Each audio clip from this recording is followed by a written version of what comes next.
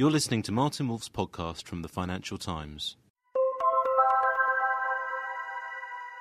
The increase in China's energy demand between 2002 and 2005 was equivalent to Japan's current energy use. This nugget of information, buried in the International Energy Agency's latest World Energy Outlook, tells one almost all one needs to know about what is happening to the world's energy economy.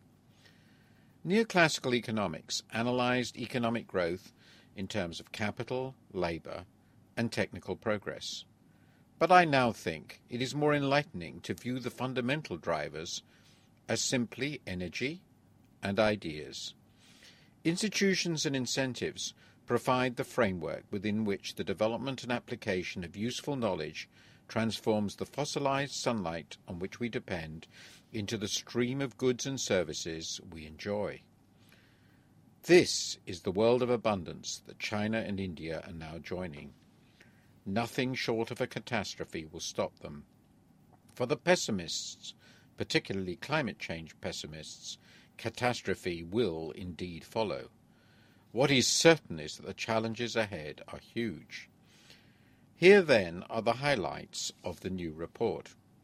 First, if governments stick with current policies, which the IEA calls the reference scenario, the world's energy needs will be more than 50% higher in 2030 than today, with developing countries accounting for 74% and China and India alone for 45% of the growth in demand.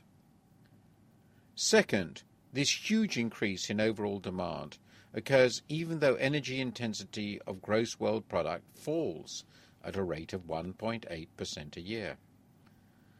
Third, fossil fuels are forecast to account for 84% of the increase in global energy consumption between 2005 and 2030. Fourth, world oil resources are, insists the IEA, sufficient to meet demand at prices close to $60 a barrel in 2006 dollars.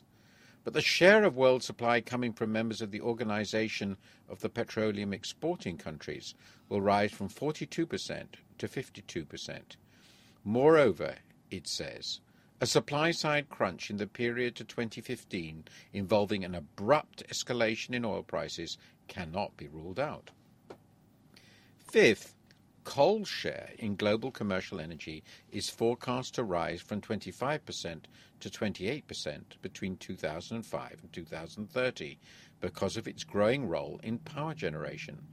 China and India already account for 45% of world coal use and drive over 4/5 of the increase under the IEA's reference scenario. Sixth, some $22 trillion, a little under half of 2006 world gross product, will need to be invested in supply infrastructure to meet demand over the next quarter century.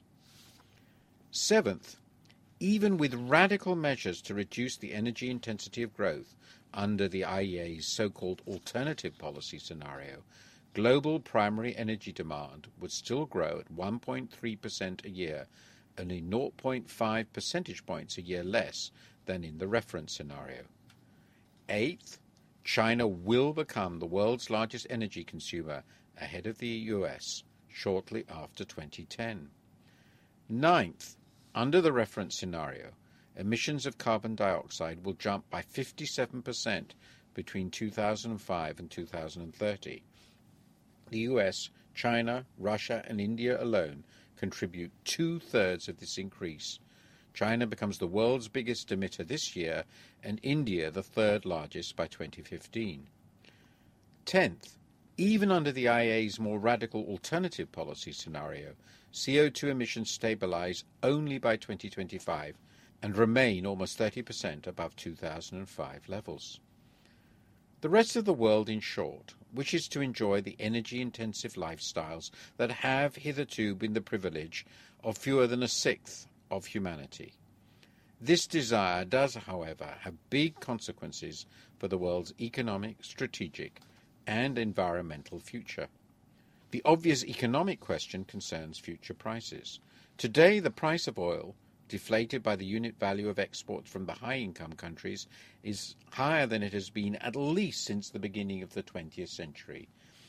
Barring big technological breakthroughs in energy supply or unexpectedly large finds of oil and gas, energy would seem likely to remain relatively, if not very, expensive. Yet to many, a surprise of the 1980s was how much supply finally came on stream and how low demand growth became after the price shocks of the 1970s. Might such an adjustment happen again, and if so, how quickly? Or should we regard the combination of fast-growing giant emerging economies and the dominance of national energy suppliers as making the world fundamentally different this time? The big strategic questions concern energy security and the shift in the balance of power towards unattractive regimes, be they Vladimir Putin's Russia, Hugo Chavez's Venezuela, Mahmoud Ahmadinejad's Iran, or the House of Saudi Arabia. The shift in the balance of power occurs in two ways. First, a growing proportion of the fuels vital for what we today think of as civilized life come from just a few, not necessarily friendly suppliers. Second, these countries are becoming vastly richer. OPEC revenues are forecast to triple, admittedly in depreciating dollars, between 2002 and this year. The challenge to security comes partly from the difficulty of replacing oil as a transport fuel. Thus, the concentration of likely supply in the Middle East is inevitably a concern, and so too is Europe's steeply growing reliance on Russian gas. Concerns over energy security also come from the potential for competition for supplies among the world's big consumers. The sensible approach is to rely on the market, but that may be hard when prices really shoot up. At some point, American politicians may ask themselves why their country expends blood and treasure in order to achieve security in the Middle East for the benefit of China. True imperialism, the attempt to seize energy resources for one's own benefit, would be a ghastly and dangerous error, but to err is all too human. Finally, we have global warming. 3 points shine out on this. First, despite all the blather, nothing effective has been done or yet seems likely to be done. Second, effective policy will require big changes in incentives across the globe, including not least in the large emerging economies. Third, dramatic changes in technology will also be required, the most important of which will be towards carbon capture and storage at coal-fired power plants. What then is the bottom line? It is quite simple. Commercial energy is the staff of our contemporary life. As demand for energy continues to rise, nothing is more important than ensuring increased supply and efficient use while curbing the environmental damage. Today's high prices may prove to be a start, but fundamental innovation and high prices on greenhouse gas emissions must follow. Thank you for listening. To read Martin Wolf's columns online, please go to www.ft.com/wolf.